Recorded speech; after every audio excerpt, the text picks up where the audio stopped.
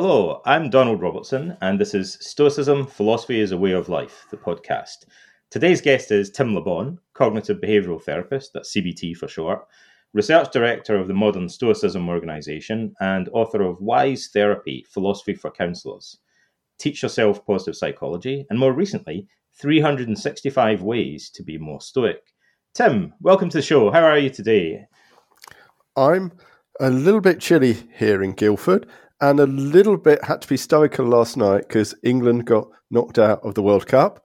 But apart from that, I'm really excited to be on your show. Thanks for inviting me. Cool. Well, we're very pleased to have you here. So let's start with a little bit of background. Could you say how you first got into philosophical practice and into Stoicism? Yeah, so I studied philosophy, PPE actually, at Oxford, and then did some ancient philosophy at London.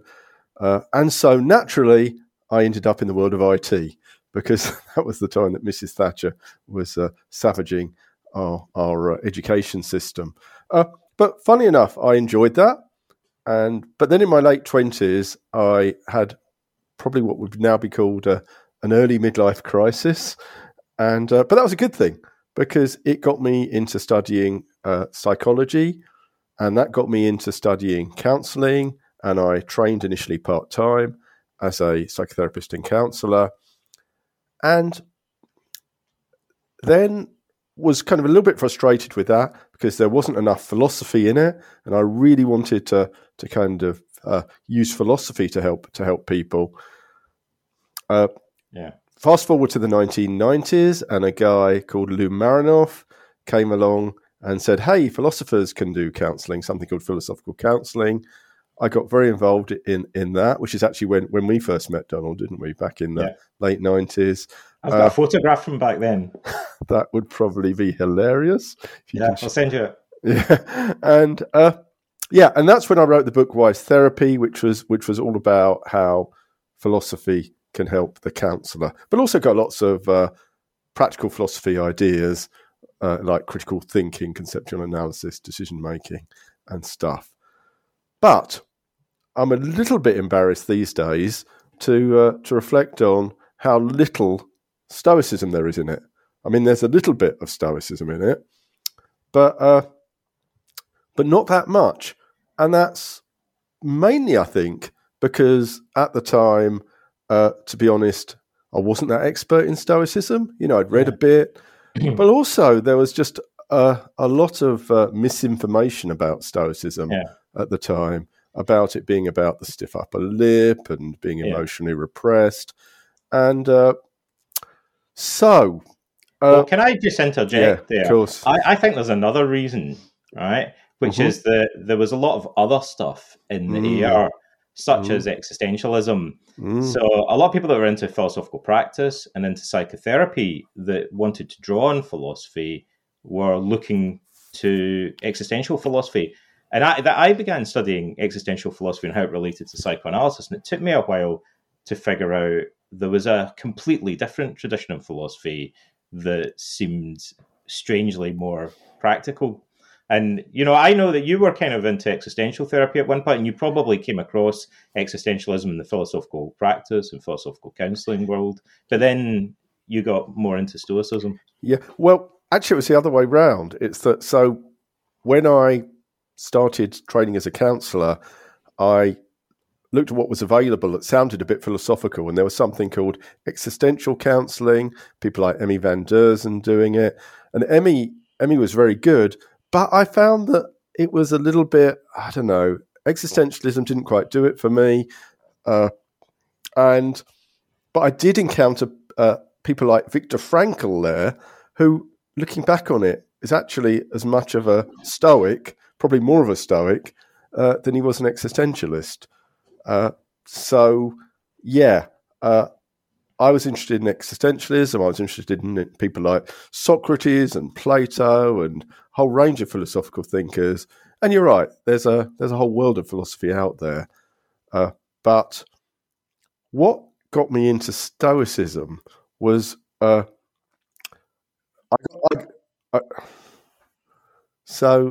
got invited to a seminar in Exeter back in, I think it was 2011, and that's where we met again, wasn't it, Donald?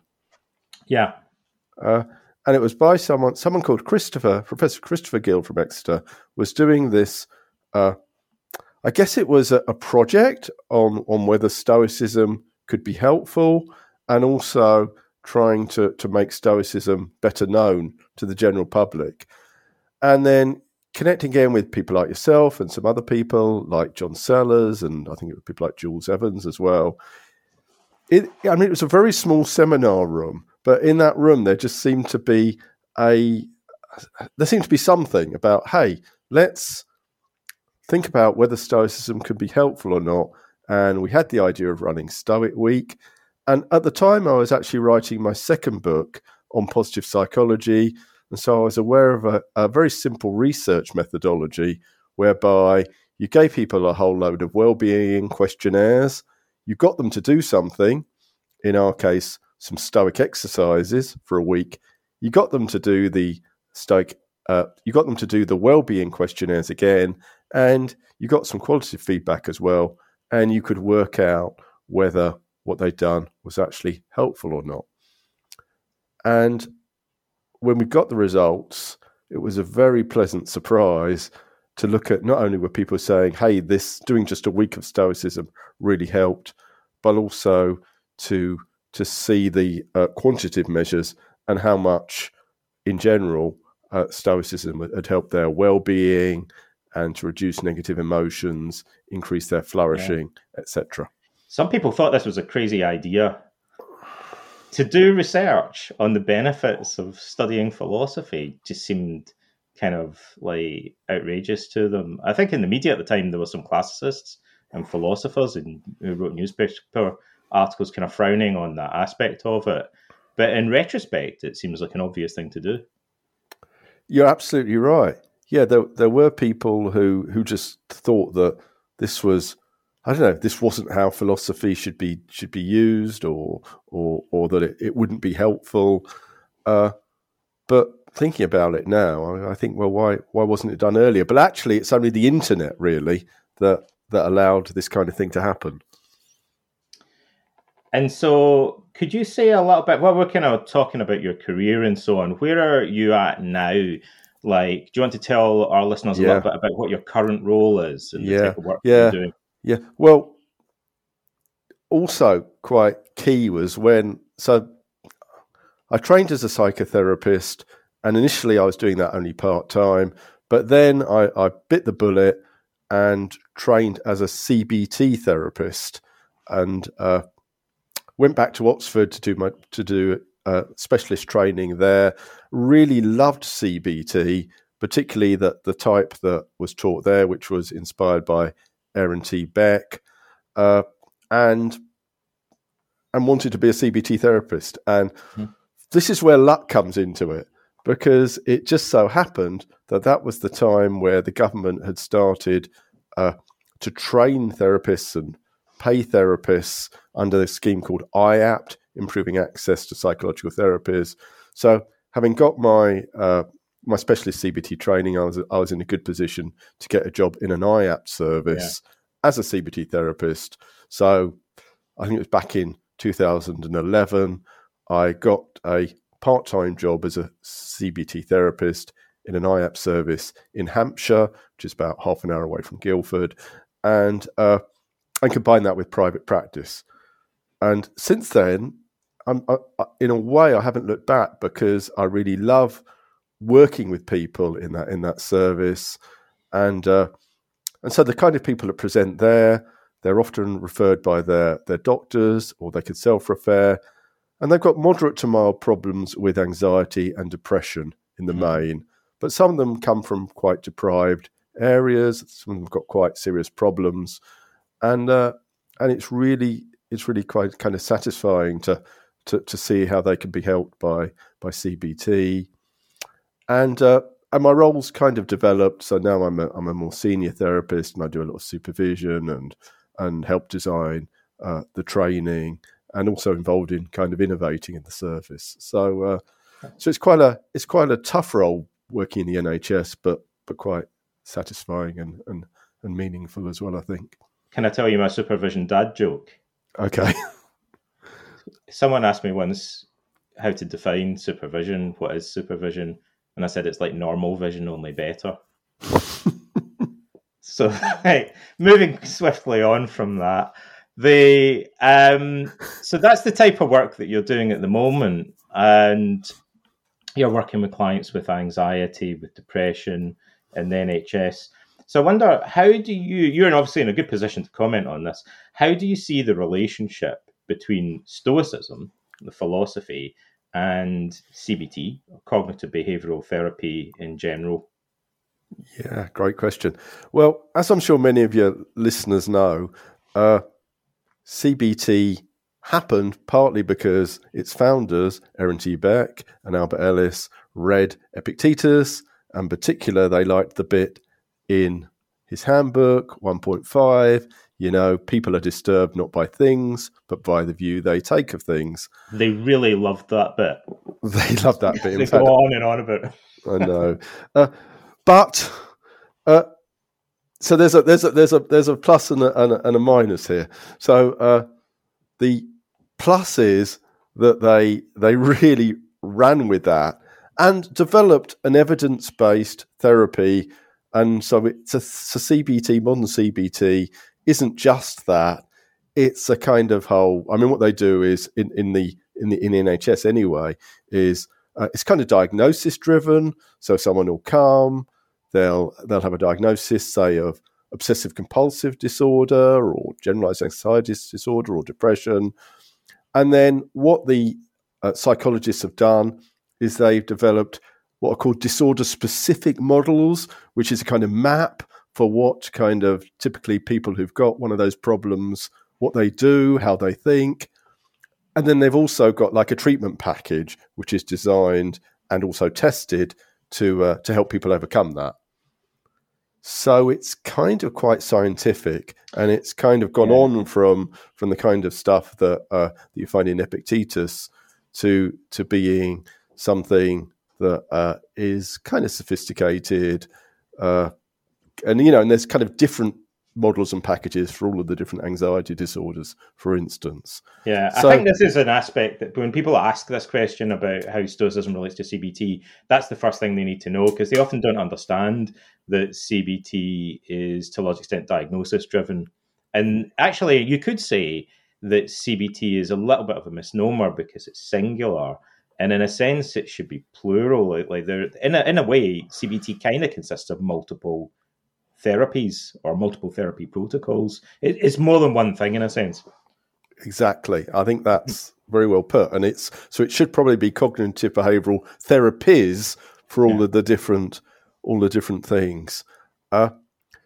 So there's two things around that as well. So one is that when people are trying to apply Stoicism to their mental health problems, there isn't necessarily the evidence to back up that. So if someone came for OCD, they might benefit from Stoicism, but I'd much rather, it would be much the better thing to do to do the CBT for OCD for them, which involves you have a kind of professional obligation to do that as well as a CBT practitioner. You do, and also it's got a very strong behavioural element, which they're. I mean, it's a bit like sometimes people say that they've had CBT, but they've had a kind of very generic CBT where they just do thought records, and that isn't necessarily the most helpful thing when you go into the specific disorders. So I don't think Stoicism's any worse or better than a generic CBT, but it's just kind of all like a word of warning, really, that there are these kind of evidence-based protocols which you need to adapt for the patient or client, but that's what to go for if someone's got one of these mental health disorders. Well, let me put words into your mouth then. Is it possible that Stoicism could provide a kind of adjunct to some of those CBT protocols, like a philosophical framework that people might use in combination with it in some cases? And also, is it possible that Stoicism would play more of a role with subclinical problems of everyday living, or resilience building outside the consulting room and the treatment and diagnosis, generally diagnosis-driven treatment. Absolutely. So people don't necessarily get quite as excited about CBT as they do about Stoicism. So, have you ever met anyone with a CBT tattoo? Not that I know of. And I'm still holding out for this. But have you seen all those people with Stoicism tattoos? Exactly. Yeah. Exactly. And so sometimes I think of CBT as being a bit like going to the dentist. Hopefully not quite as painful as that, but you only do it if you're in pain. And then you do as little of it as you can and start leading your life.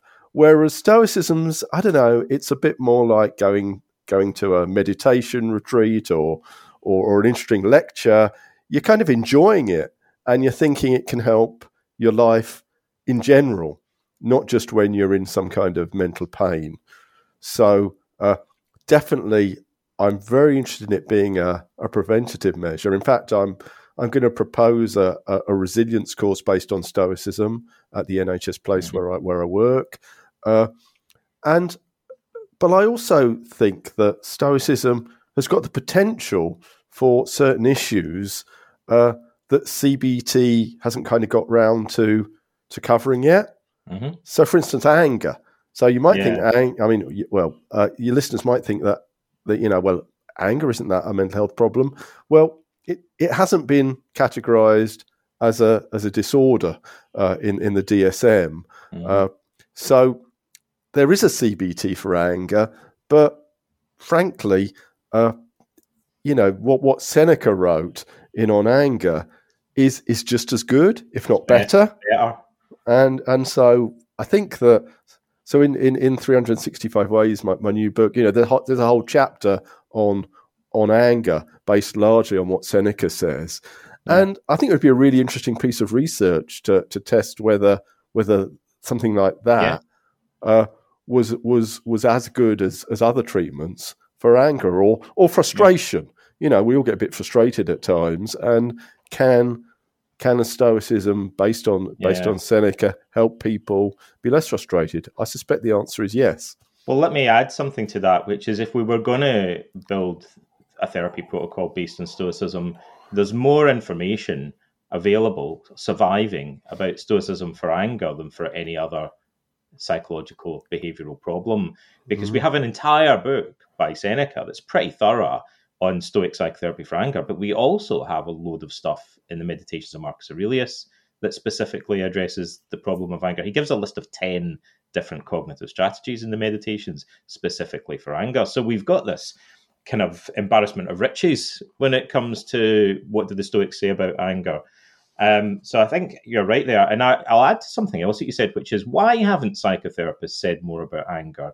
And there are several reasons for that, but one of them is by its very nature, people who predominantly experience anger tend to blame other people for their problems and are less likely to self-refer for treatment than people who suffer from anxiety or depression, who tend to be more self-blaming. Exactly, which is why the way that Seneca begins on anger, which is all of the reasons why anger is a bad thing, are so important, because you'd kind of combine that with a bit of motivational interviewing about trying to, probably what you do in a therapy session is to say, well, there are all these good reasons for being angry, but what is the cost? And there you would draw on all the things that Seneca says. Another hunch I've got is to do with long-term physical conditions people have. So in our NHS service, we get a lot of people with predominantly with they would describe themselves as having a physical problem like fibromyalgia or diabetes, but actually that brings along with it a lot of mental health problems, including depression and anxiety. And so there's a whole question of how can these people best be helped? because they don't necessarily identify with the mental health problem, and they'd probably get quite angry if you told them, you've got a problem with depression. They would say, no, I haven't. I've got a problem with fibromyalgia. Yeah. So my hunch is that a kind of Stoic approach might be helpful for these people, because it's kind of talking about strength, it's talking about resilience, it's talking about courage, it's talking about leading a good life despite the hand that fate might have dealt you, that you can still flourish. So that's the hunch I've got, which I think would be really good to test out.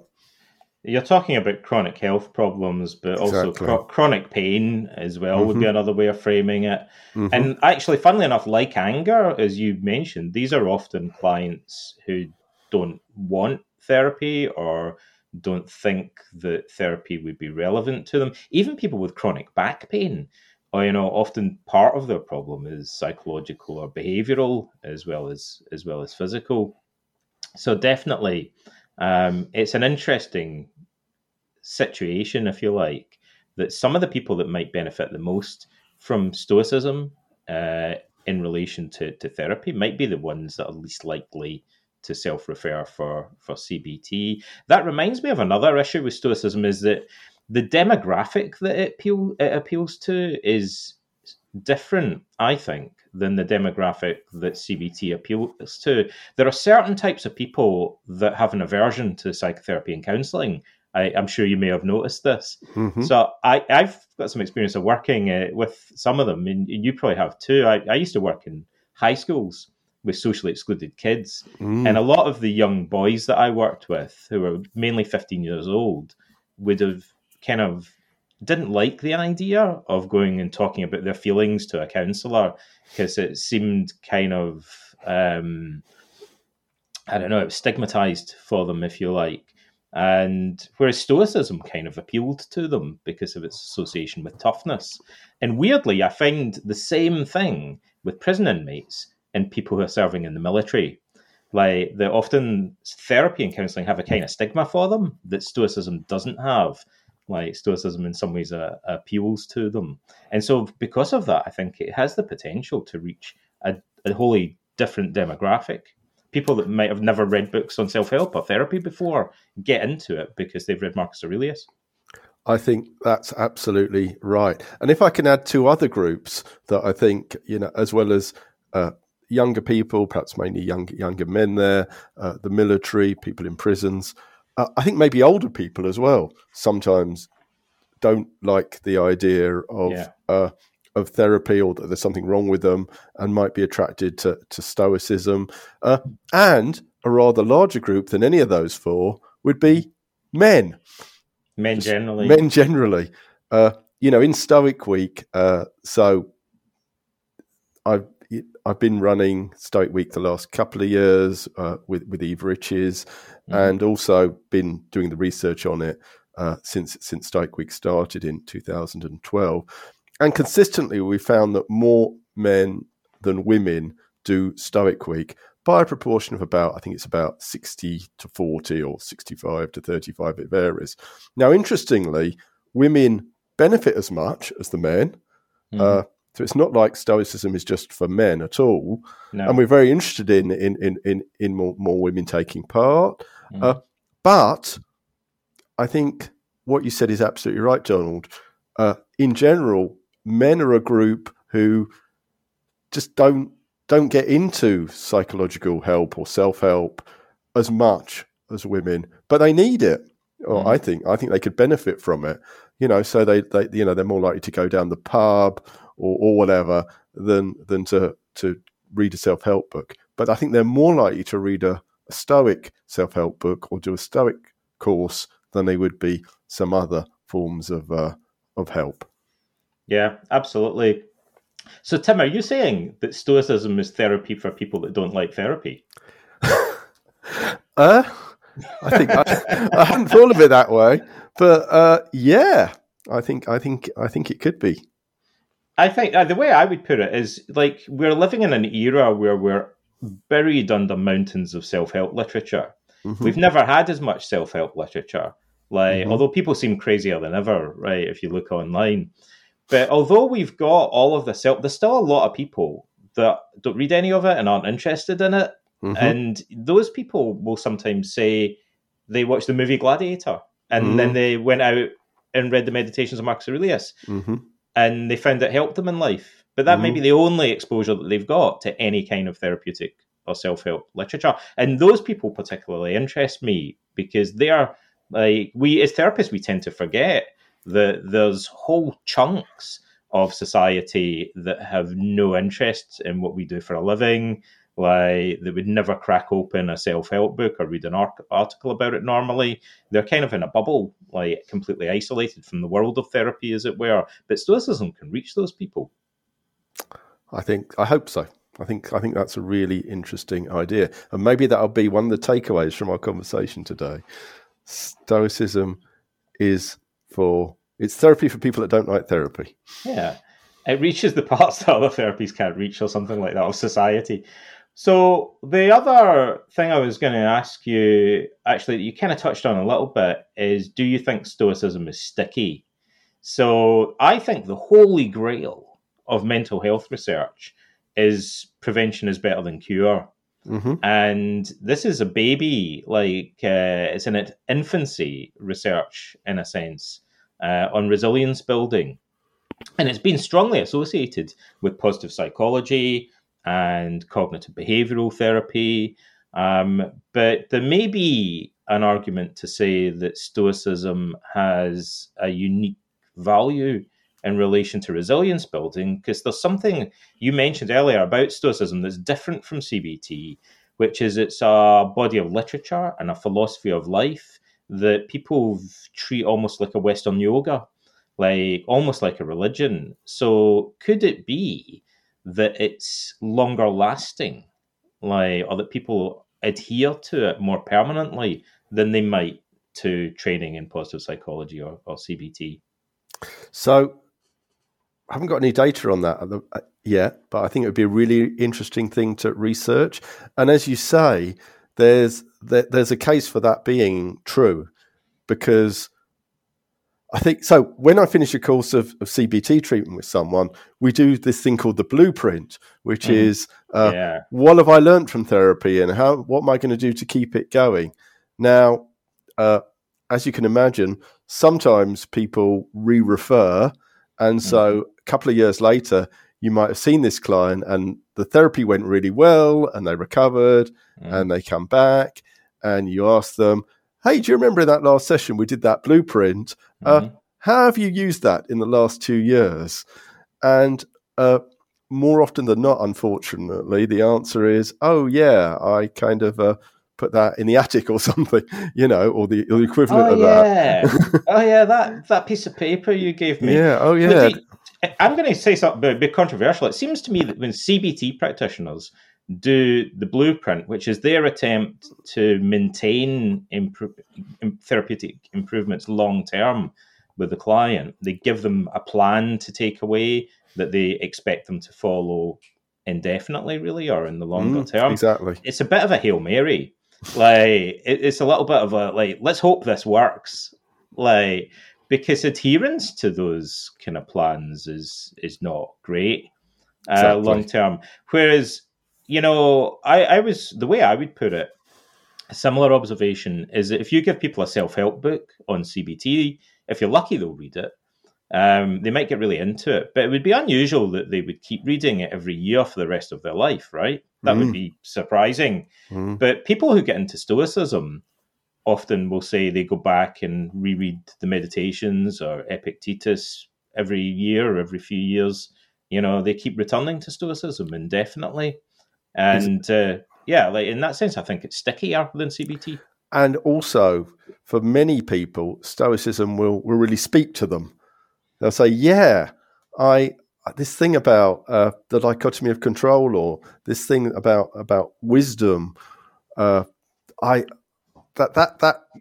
kind of what I thought all along, but now it's been put in this way that I really understand and can implement, and so that they just kind of make it part of their philosophy of life and get into the habit of doing it. And it's kind of cooler. in a sense. Yes. Like I made this joke about, whether they get tattoos of like Albert Ellis or whether like Marcus Aurelius, but the Stoicism people enjoy reading it more. Like the Meditations is a much more profound, moving, enjoyable, memorable text than David Burns's Feeling Good, for example, or like any book on CBT. It's more quotable, more tweetable, so it's more memorable. And they'd prefer to have it as part of their identity as well. I'm a Stoic rather than I'm someone who was a patient for CBT. Well, that's an interesting psychological observation because CBT doesn't delve by its very nature that much into role theory in social psychology, but a very high level of cognitive functioning, if you like. One of the questions is whether people actually identify with a whole cluster of ideas, and do they view themselves? And we don't even really have a name, let alone, for somebody who's popped out the other end of CBT therapy. They don't call themselves a CBTer. It's hard to identify with CBT, but people identify with Stoicism. They call themselves a Stoic. So that high level of cognitive identification with the role kind of is like a glue, like that can bind together all of the behaviors and cognitions, all of the lower level cognitive and behavioral stuff that constitutes the strategies that we want people to keep doing long term. What about third wave CBT, or more broadly? We mentioned earlier that there are actually multiple CBTs in a sense, or people who work in the NHS or CBT practitioners are more likely to think of it that way, is to think I'm really doing a bunch of different therapies. There's a cluster of them, like that are related but distinct. Other flavors of CBT that you think are more like Stoicism than others, or what do you think the relationship between Stoicism, for example, and the second versus third wave of cognitive therapy is like? Yeah, I think you can see similarities between them all, really. And actually, I'm not sure if I've said this before to you or publicly, but I think Stoicism could be another third wave CBT. Yeah, I think, although what I said earlier was I've got some reservations about Stoicism for mental health problems.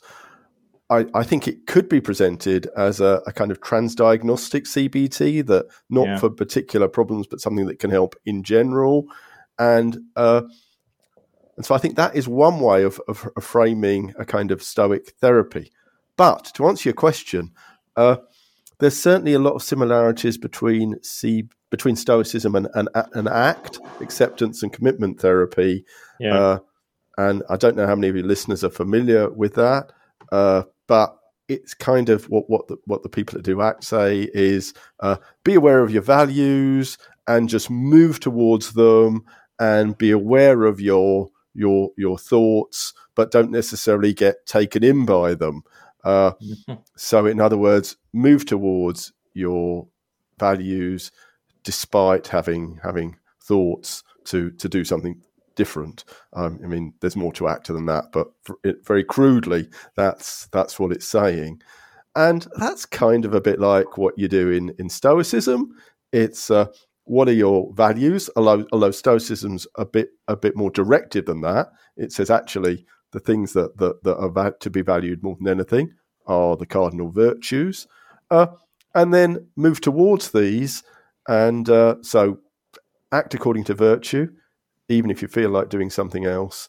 And then with your thoughts, again, we've got Epictetus saying things like you should be like the night watch with your thoughts, and don't necessarily be taken in by them, examine them, and if necessary, disregard them.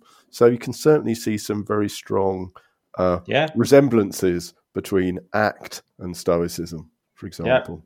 Yeah. Like the ACT concept of living in accord with values is so similar to the concept of virtue in ancient philosophy in general that it's surprising they don't refer to it. And the stuff about mindfulness and verbal diffusion or cognitive distancing, I think, is also really similar to some of the major themes in the Stoic literature. So you think Stoicism could be like a transdiagnostic third wave approach, particularly to resilience building? Yeah. The other third wave CBT approach that I think is quite similar in some ways to Stoicism, which might surprise some listeners, is compassion-focused therapy. So compassion-focused therapy is the idea that people need to be more compassionate and self-compassionate. And the reason it might surprise people is because sometimes Stoicism is thought of as a very tough philosophy and not all that compassionate. But actually, I think Stoicism is very compassionate and self-compassionate.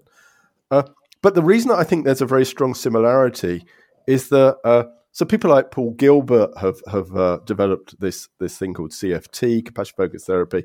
And in that, one of the key techniques is to imagine this ideal compassionate being who has the key virtues of wisdom and strength and caring commitment. And hey, doesn't that sound a bit like the virtues? Doesn't that sound a bit like the ideal Stoic sage or the Stoic role model? So actually in CFT, you get people to imagine this being and kind of what would this person say to you? Imagine yourself being this person. And that sounds to me rather like Stoicism. I'd go further than that and say that Marcus Aurelius describes one of his Stoic teachers, so the Stoic ideal, as being free from unhealthy passions and yet full of philostorgia or love, like philanthropic or brotherly love. But part of the reason that people don't normally see Stoicism this way is just down to a problem of translation. For the Stoics, we say one of the cardinal virtues is justice, or dikaiosune, but the Greek word encompasses compassion, which the English word justice doesn't really. So one of the main virtues in Stoicism is eugeneia, which means, there are a number of different words they use, but basically it means kindness, or benevolence, or trying to help people, or being friendly towards them. And it kind of encompasses what we mean by compassion. And it's one of the main themes that recurs in particular throughout the Meditations of Marcus Aurelius. He refers to it a lot, but somehow that kind of gets lost in translation unless you're looking for it. So I think there's a case to be made for kind of presenting Stoicism in a more compassion-focused way. I agree. Definitely. So, what about your experience in terms of the research that's been done on Stoicism? In your role as research director with Modern Stoicism, or more generally, what sort of things have you learned about Stoicism? Yeah, well, to go back to 2011, 2012, when we started running Stoic Week, I was a kind of semi-skeptic about Stoicism. And so the first thing that we learned was that most people found it beneficial. But also, I kind of wasn't that surprised that it reduced negative emotions, like anger or sadness. But what we found also was that there was almost equivalent improvement in positive emotions like joy. And later on, and this is the thing that kind of was almost got me falling off my seat, was we looked at the connection between Stoicism and character strengths. So in positive psychology, there's a lot of research into character strengths, not just the kind of main virtues, but they have individual character strengths like optimism and perseverance. And so we did a Stoic Week where we gave people a questionnaire, quite a long questionnaire actually, about character strengths, and then we could compare that with their Stoicism. And so we could find out which character strength was most positively associated with Stoicism. And what we found out, which wasn't so surprising, was that a lot of character strengths were positively associated with being stoic. In fact, all of them were. That was a finding number one, was that every single character strength they had has a significant positive correlation with stoicism. But the thing that got me almost falling off my chair was the number one. So, we thought it might be self-control, or it might be fairness, or it might be bravery or persistence. All of those scored highly, but the number one was zest. Yeah. Zest, being excited, being enthusiastic, trying to live each day to the fullest. That came out as the character strength most associated with stoicism as we measured it. And so we thought, okay, well, that might be just one of these weird flukes.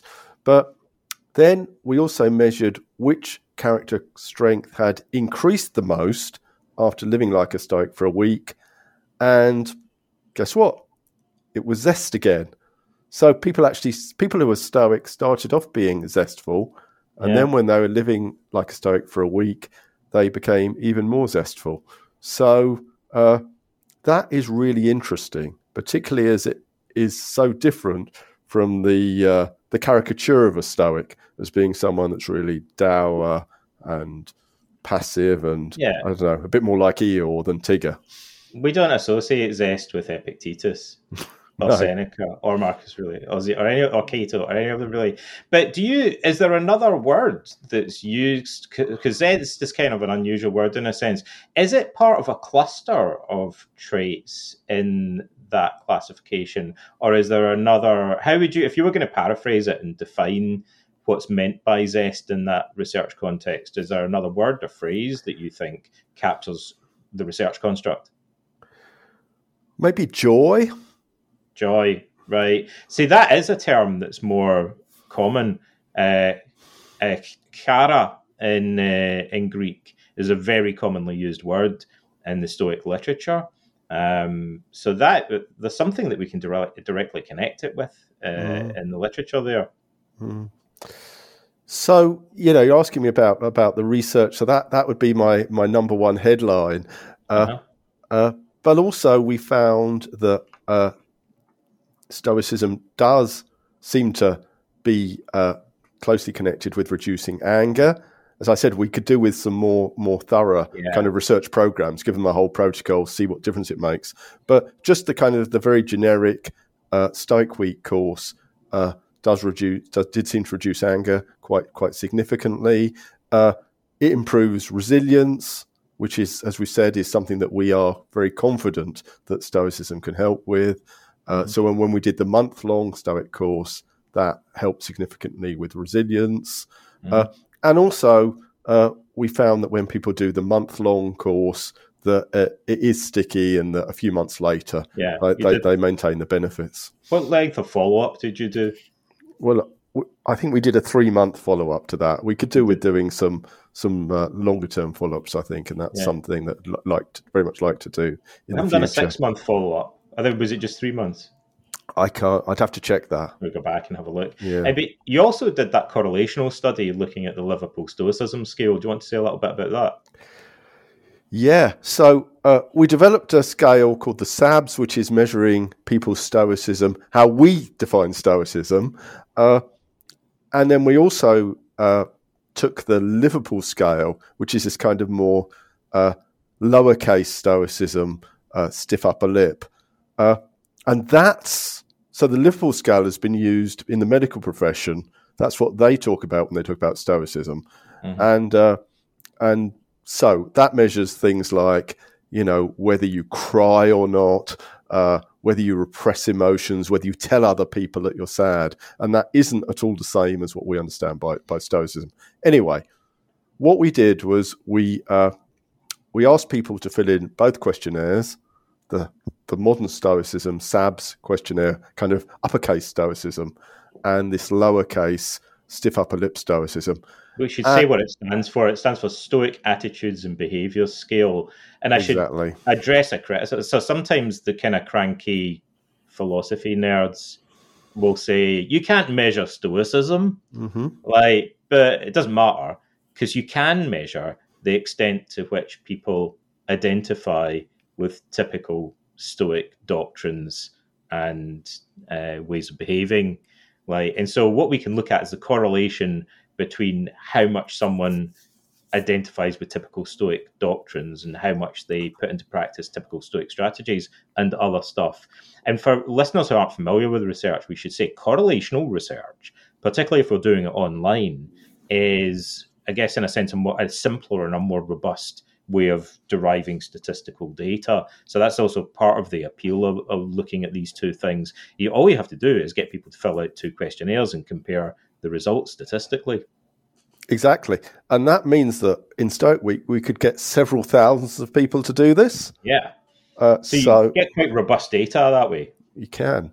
And what we found was that there was hardly any association between these two constructs, between Stoicism with an uppercase S and Stoicism with a lowercase s, between real Stoicism, the philosophy, and this kind of stiff upper lip Stoicism. So wait a minute, Tim. All those people that write newspaper articles and books, like equating Stoic philosophy with lowercase Stoicism or toxic masculinity, which is a very similar idea, and all that kind of stuff. Are you saying they're all wrong?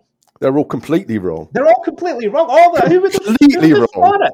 There's stuff on the internet that's completely wrong about Stoicism, and in newspapers and stuff, and even some academics and kind of well-known are completely wrong about that. Who would have thought it?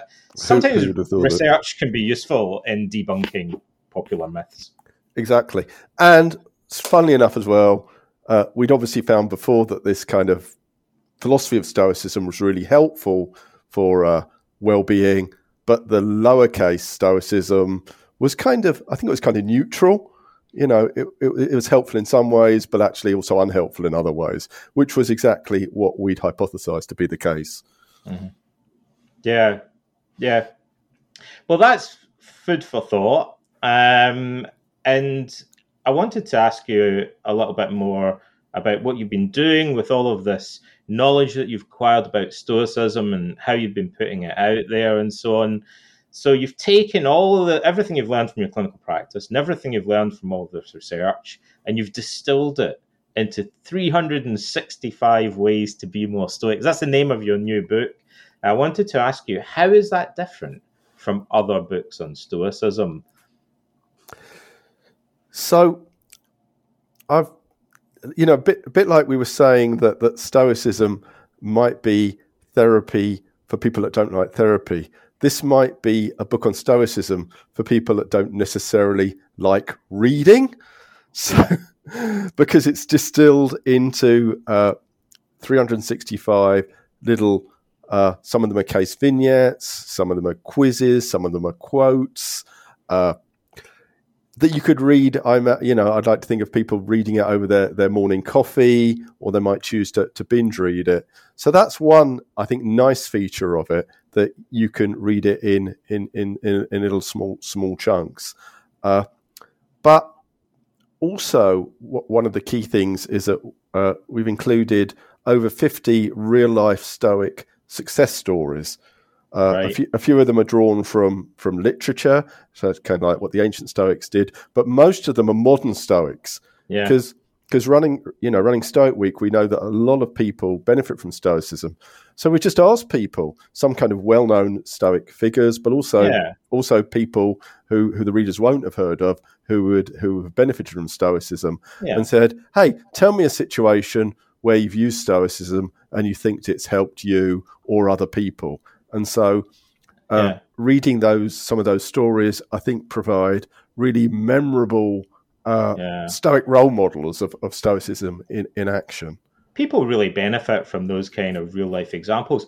I tend to include case studies in my books, but they're mainly about people that died around 2,000 years ago. Yes. Yours are more recent. Yeah. And and some of the feedback I've been getting from people is that they seem to really, really like those Stoic success stories. We know that's how people learn, and in psychotherapy, modeling is important. And we know that people benefit more when they're able to model from people that they can identify with, that they consider to be similar to themselves. So it absolutely, it's logical from a CBT point of view to give loads of case studies and examples of modern day people, like everyday people that have benefited from Stoicism in different walks of life. And also, I can't help but notice that my wife's name is on the cover of your book, because she helped you edit the book as well. What was Casey's contribution to 365 Ways? So I'm glad you mentioned that. Yes. So Casey was brilliant. So Casey was my editor, and I think this is something that's probably pretty unique about this book. I'm a middle-aged English male. Casey is a younger American female. So I think it's got those two perspectives, and the way it worked would be, I would write something, it would come back from Casey, sometimes made rather more relatable, rather breezier than my style. I mean, I thought I could write. I wrote a self-help book before, and I thought that was okay, pretty understandable. But I think what Casey's done is helped turn it into something that is really enjoyable to read, and we've tried to make it amusing at times as well. So that, I think, is a really positive thing about the book. The other thing that I'd like to mention is that, as we said, I started off with as learning philosophy and interested in practical philosophy in general. I then went into positive psychology, which is kind of the science of well-being, and then I've worked as a therapist for nearly 30 years now, and as a specialist CBT therapist for the last dozen or so. And so what I've tried to do is to bring all those together, to integrate them. So it is a book about Stoicism, and you'll find a lot of Epictetus, you'll find a lot of Marcus Aurelius, you'll find quite a bit of Seneca, 2 whole chapters drawing on Seneca. But what I've also tried to do is to spot places in the modern research where either they're saying Stoic things, but they're not realizing it, or, which happens quite a lot, or they're adding to the Stoicism, really, by providing some evidence-based ways to help. So, for instance, something that I don't think you can find it in other books on Stoicism is the chapter on each of the virtues. So there's a chapter on self-control, on courage, on wisdom, on justice, as understood in the broad, as you've described it, as including love and kindness and compassion. Chapter on each of those, which it's got quite a lot from the ancient Stoics, but also some more contemporary evidence-based ideas, for instance, about how to be more self-controlled, how to be more courageous, which I think will be really helpful for readers. I think there are 2 main benefits of your book that set it above many of the other books available in Stoicism, and that is, number one, I'm going to say something controversial now. Number one, because I read a lot of these books and articles and so on, many of the books that have appeared over the past 10 years or so about Stoicism are written by people who don't know anything about Stoicism, which seems to me to be a disadvantage. Yes. But it's true. There's even a guy who has a YouTube channel about Stoicism who admits that he's never actually read any of the Stoics, which seems crazy to me, but that it's surprising. Whereas Tim spent, as long as I can remember, studying Stoicism, talking to people about Stoicism, doing research on Stoicism. Your background to begin with was in academic philosophy. You'd already studied some group. What had you studied? Plato and Aristotle at university before you got into Stoicism? Absolutely. And then also, a lot of these self-help books about Stoicism are written by people who don't know anything about psychology or the psychology of well-being or research and psychotherapy or anything that would be relevant to evidence-based self-help. And so often they contain bad psychological advice or they lack good psychological advice. Whereas Tim he's worked in positive psychology, he's written about it and research and CBT and resilience. So he actually knows the difference between good and bad psychological advice, which is something you'd also think would be a prerequisite for writing a psychological self-help book. So those are the reasons why. Another couple of reasons why I think your book is one that I like to recommend. And also, like you say, because it's written by a man and a woman and a Brit and an American, and you're aiming for this kind of to give people this sense of very diverse perspectives and how many different people can benefit, and to make it more accessible and relatable. Having that combination of two people contributing to it, I think, helps give it that kind of feel. Many books you feel are written very much from the author's perspective. I think your book feels like it's written more for a diverse audience as well. And also because Casey's involvement, I think there aren't many books where women are involved in writing or editing it. So your book, I think, would be one that I suspect female readers would find more appealing and accessible. Certainly hope so, yeah. What's the reception been like so far? What was the audience that you aimed to reach? Who do you think you're reaching, and how have people responded so far? I saw you got a review from Wendy Dryden. I did. So that's impressive. So yeah. So Wendy is. I remember when I was studying psychotherapy, Wendy had already written 100 books or articles on psychotherapy then. So that was really good to hear that he really was recommending the book.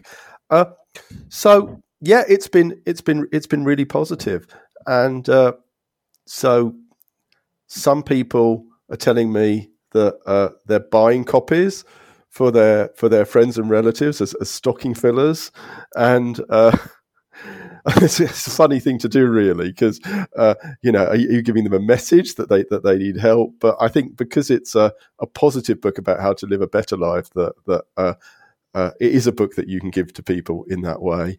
But they're also sneaking one for themselves. I had one long time coaching client who I saw the other day, who said, "Well, I've just read the first chapter on the dichotomy of control, and only now do I really get what the dichotomy of control really is." Because funny enough, when you're actually doing a therapy or counselling session, very often it's kind of more like client-centered. You're not necessarily giving them all the information. So actually reading a book, he said, "Yeah, now I really get this thing that it really is a dichotomy, and I really see the power of it." And that was really, really pleasing. Yeah. Had someone else who was kind of a seasoned Stoic who told me, I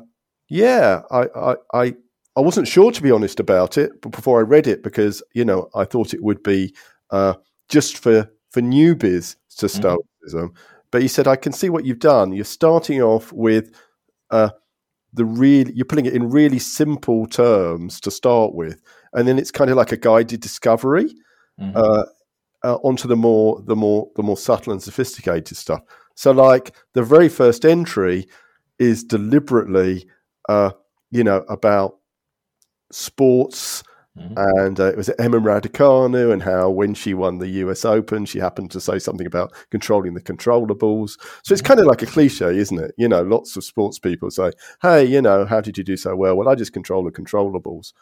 So we start off with that, which is kind of like a cliche almost, a truism, and then moving on to the Serenity Prayer and how that kind of takes it to a slightly different level, and then going on to the specific Stoic take on dichotomy of control, getting into the virtues and the Stoic archer.